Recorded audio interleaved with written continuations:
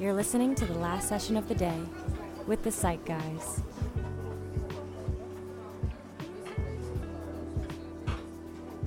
Hi everyone, welcome back to the last session of the day with the Psych Guys. My name is Timothy Meyer, joined as always with Dr. Konstantin Lukin. Today we're going to talk about something not so clinical today. I want to pick Dr. Lukin's brain a little bit about how he got his private practice started. So right off the bat, Sure. Konstantin, tell me. Sure. So, I mean, do we have like a day to talk about this, or do we just have like our usual 20 minutes? Summary, cliff notes. Some summary cliff notes. The cliff notes are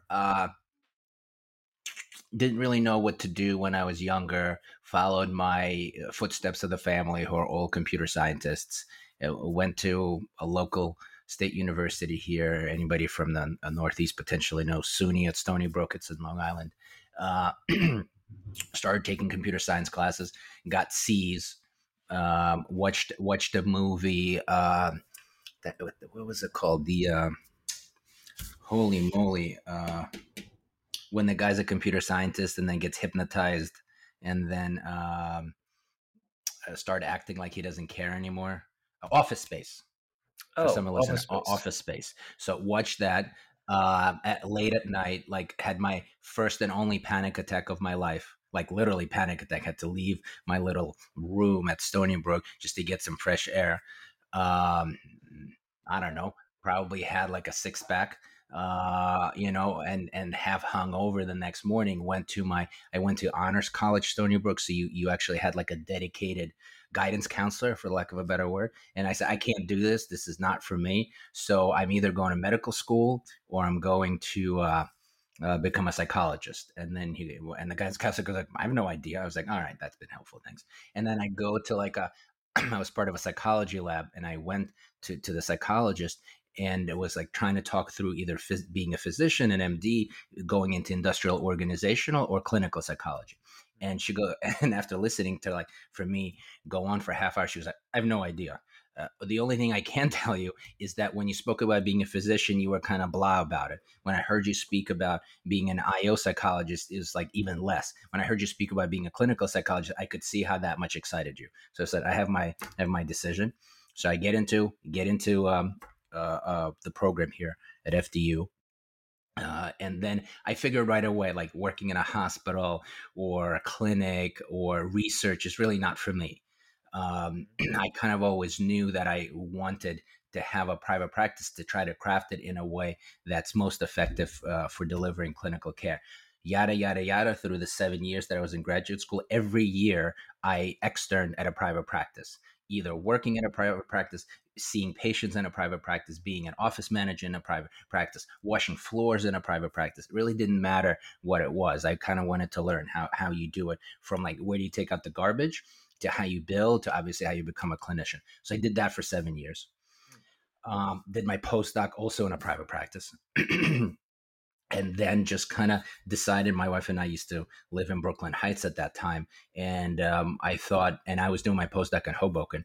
So I decided, listen, I don't know much about Hoboken, but it seems like a nice town. Let me try to open up kind of my own place, see if it takes off. And Hoboken appeared to be a really great spot, because once you kind of see one or two people, three people, right? And if you're relatively good, especially in private practice, I always like to call it cutthroat, because you only get paid only if you see people, and you only see people if they think you're worth it, especially if you're an out-of-network provider, as I was trying to set up the practice. And then I noticed that obviously you can't sustain yourself by seeing 5 people, because it's just financially not possible. Thankfully, my wife at the time, as obviously Tim here, she's the co-director here. She had a stable job, like in a hospital, research, the whole 9 yards. So we could kind of rely during that time on her salary. It wasn't much, but we were able to make do. And then, once 6 months had passed, 12 months has passed, got a basic website going. Yada, yada, yada. I got more patients, got a little bit more money. So I was able to, instead of just have the website, get somebody to actually craft it so that it's more visible. Mm-hmm. Hmm. Once that happened, only through word of mouth. I had somebody who reached out who said like, "Oh, I'd like to see some people, some clients part time. I work in a hospital or in academia, but just want to do a little bit of part time." So thankfully, at that time, I already had some overflow of clients, and then that person joined. Uh, and then it was really more, since one person joined, we had a little bit more money to spend. So then we started to do what I started to do is really just cold calling and seeing if anybody, like from another private practice or a physician, neurologist, psychiatrist, would be open for me to stopping by or buying him dinner, just to kind of get a sense who's out there. Hoboken, as you know, it's a relatively small town, so a lot of people know each other. So once you kind of hustle and get yourself out there and just known, just so that people know, obviously that knowledge has to be backed by the fact that you're good, because other people can refer to you all they want, but if you can't sustain a caseload, people leave, like, that connection gets lost. So it's really, my thing has always been like, you have to have two hats on all the time, and also at the same time, talk about a dialectic, separate them all the time, because you have to be a clinician that nothing is more important for that 45 minutes or an hour than the patient that's in front of you. And at the same time, you have to think about like how to sustain a practice. Remember, these are for profit practices, so in order to be able to maintain it, there also has to be a profit made. So that ability, right, like not to look at patients in a litigious sort of a way, because that takes away from care, but also being able to be mindful of how money is spent, um, is the trick. And I feel like a lot of people, a lot of clinicians have a hard time. They either are too litigious, and then kind of the clinical care gets lost. And then I was speaking to somebody recently that in his industry, as it relates to clients and patients, they call them acquisitions. And like I was like, patients, and he goes like, acquisitions. I was like, patience? No, no, acquisition. I was like, I think we're losing each other here, because I think we're speaking a different language here. I mean, I know from that sort of terminology, I kind of understood where that organization is leading, and how they treat individuals. So being able to carry those two hats effectively, so it doesn't cost um, you, still not being a great clinician, and at the same time making it functionally so that the practice runs, is really the trick. So, uh, did you ever work for someone, not in an internship, externship, school sort of situation? Um, I worked for somebody during postdoc, and it was an okay experience overall. Not necessarily because I worked for somebody, and just to kind of put this, maybe put this out there. It wasn't even my idea to have my own thing. I just wanted to be a part of something that I could believe in, and that I could see that I had some level of autonomy of how to practice, and also had some input about how it runs. I did not feel like that there, and I didn't really feel like the other practices that I was a part of. Some were more like that, some were less like that. So that really wasn't a function of necessarily me thinking, oh my God, always just wanted to have my own thing. I want to be a dictator. I want to tell people what to do. That really wasn't the case. I really wanted to be able to craft, like to, I guess, to embody wearing those two hats effectively. Hmm. Hmm. Which I really haven't seen too much. I've seen some great clinicians do it very well, and I know a lot of clinicians that do it very poorly. Hmm. Hmm. So, so, so you really kind of like just hit the ground running as best as well. Maybe crawling, then walking, then running. But it I mean, it sounds to me, and I didn't know you at this time, Right. but it sounds like you were like, all right, this is what I want to do. So all right, I guess I'll grab an office and work through word of mouth, and connect with other people, get my name out there, and kind of like very slowly, kind of like patients trickled in. You sort of, whatever word of mouth referrals are a thing, they built up, and then slowly but surely it kind of turned into what it is now. Yeah, yeah. It's again, that first, I would say, 3 or 4 years where it really was like a plateau. It was like basically myself working like a dog, and on top of working like a dog, then working another full time job of connecting. with Mm. other providers. So, you know, as I value quality of life because I didn't do a good job doing it myself, Hmm. at least during that period of time. So, if I could redo something from that part, was to kind of go a little slower, Hmm. Hmm. because a lot of people are are amazed, probably would be the right word, to go that in really, like, in 7 years, 6 years, we went from one clinician to, like, as you and I talked earlier, close to 30 people, 5 locations, opening a sixth one. So from that point of view, if I could go back 6, 7 years and give myself a message, I would probably say you're on the right track. Just like, you're not going to lose much by waiting an extra 2 to 3 years. Yeah, Like, and you know, I guess if I'm just putting myself in your shoes at that point, kind of going off on your own and just starting from the ground up, um, it's really exciting. And quite frankly, it seems kind of risky. I'm wondering, it's very risky, and very risky. and I imagine that in the first year, two, three, whatever you want to call it, uh, if I were in your shoes, I would be I would be pretty nervous. Yeah, it's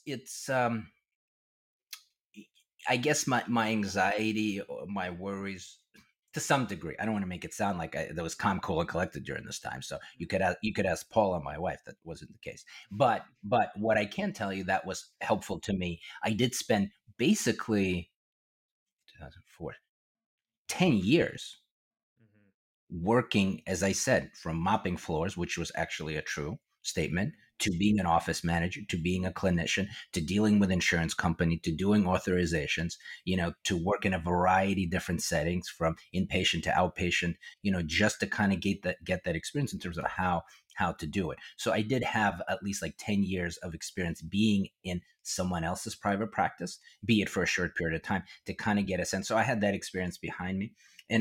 And also, one thing I could kind of relate, when people say they're in the zone, or they kind of have this internal confidence that they might not know what they're doing, but it's something that they need to be doing. I don't, Mhm. so it was kind of like that. Like, I couldn't envision doing anything else. I always try to think about, like, if I lived in a different part of the world that the mental health wasn't as developed, or not paid attention to as much, I didn't know what I would do. Mhm. Mhm. I, What one big thing I think is, in school you learn all of these clinical skills and, like learn how to treat and modalities and all this sort of stuff. And really after school you learn more through more trainings. But there's really no guidance or I don't know, class that goes into sort of like, okay, like if you want to be a private practice practitioner, how do you do it? and and I think a lot of people leave grad school with that idea in mind of like, oh, I'd really love to work at or be at or have my own private practice, but it really takes to your story. It takes being at them, understanding, working at them, grinding, starting with nothing, crawling, then barely walking, and then getting there. yeah, So definitely really daunting, I think, and also incredibly worth it. it's incredibly worth it. It's, I mean, it's all the things that you just said. It's very, as I said, if you do not have that, if a person doesn't have that innate confidence, I don't know what else I would be doing, then it's unlikely going to be successful, Yeah. because it is an enormous amount of information that takes years to learn, from the nitty gritty in terms of coding to getting it off, like, just so many intricacies that unless you have that innate feeling, like, I don't know what else to do, like, this is the only thing I can think of, then, not to say that I wouldn't do it, but I just would acknowledge that that might be a difficult road. Absolutely. And wearing those two hats, it's difficult, right? Like wearing your business owner hat and your clinician hat, like you said before. It can definitely be tricky. Very tricky, because, again, a lot of people attempt to wear them, right? But if you wear, only clinical, then it's hard to maintain a practice, because, as as everybody knows, to have an office like you and I sitting in, it costs money. So it doesn't come out of thin air, right?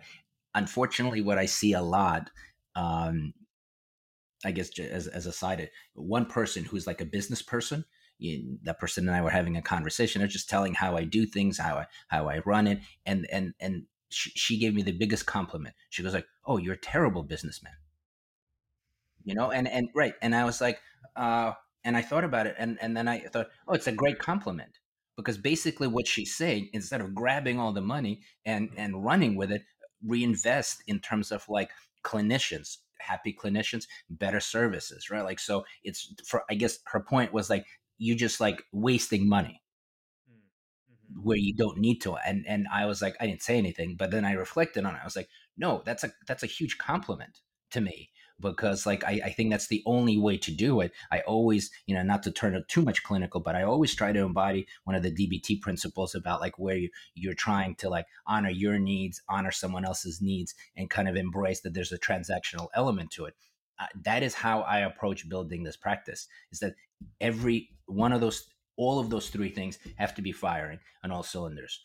The other people that work here have to be satisfied. There has to be a transaction between everybody that makes sense. And I also have to honor my needs, Mm-hmm. right? If those three things are somewhat met or a good amount met, then everyone's happy. If there's a disbalance, let's say if somebody's too litigious or too greedy, people are not happy, then I don't know where you're going with this. Like if it's like too clinical with no oversight, it can't function. Mm-hmm. And if it can't function, then people don't get to enjoy nice things that empower them to see people, in the most effective way. Let's say, so what's the solution? Get worse furniture, not have trainings? Like, well, that's not a solution. Where's the solution? So to me, I've kind of learned from my younger self, where I was like, go, go, go. Now it's just I try to do it just Mm-hmm. slower, more methodical, more like checking in with everybody. Where are you? Are you happy? Not happy? Can we adjust? Can we adjust within reason? And I'm, more than happy to have sort of those conversations to embody those three principles. Yeah, and listen, it's a tough balance to strike, and and it sounds like you have your head wrapped pretty solidly around it. And It's more so right now in November 23rd, 2021 than November 23rd, 2014. But yes. mhm. And I mean, but also, I guess I'll just add one more piece is, this is ever evolving.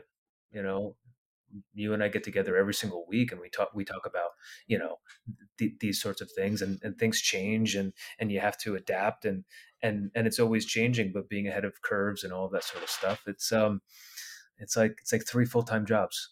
It is like three full-time jobs. And interestingly enough, that you just right before we jumped on, I was speaking to one of the clinicians here who's helping kind of write down some of the operations.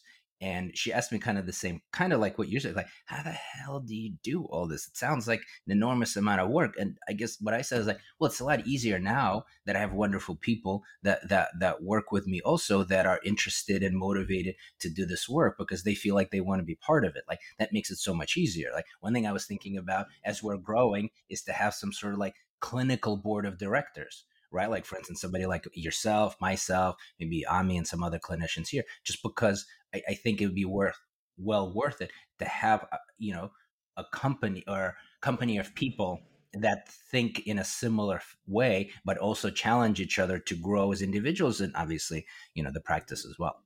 Yeah, and well, one last thing I'll say, I think that's the best part about being a part of a group practice like this. Um, Having like-minded people who Right. who you bounce ideas off of clinically, business-wise and otherwise. I think there's a huge strength to being a part of a group. There is, and it's and like again, as we touched upon before, it's fun. Like I look forward to our conversations. I look forward speaking to Gabby, who's helping us with kind of like intake and outreach. It's fun. It's rejuvenating conversations. You obviously know this, as you interview all the people as well. Like what is the most common reason people want to join this practice or just practices in general? Being lonely, being alone. It's grating and it's tiring. It's not interesting. They want to be part of a system that already works. So more and more, that is one of the, hopefully people don't say it the first thing, but one of the first things that I hear. Yep, absolutely.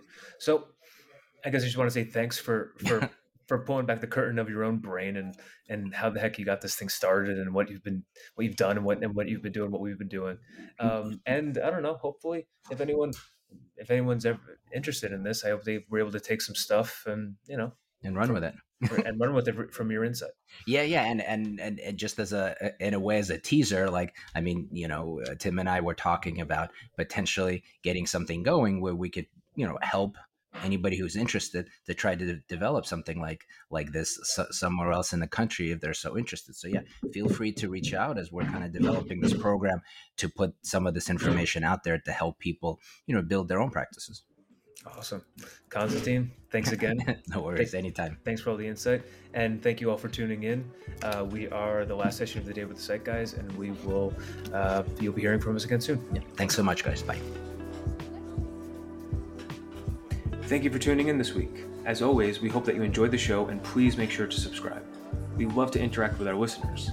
If you have something you'd like to comment on, ask us about, or hope to hear on the show, please message us on Facebook or Twitter at Last Session of the Day with the Psych Guys, or send us an email at lastsessionotd@lukencenter.com. Hope to hear from you soon, and tune in next week for another engaging episode.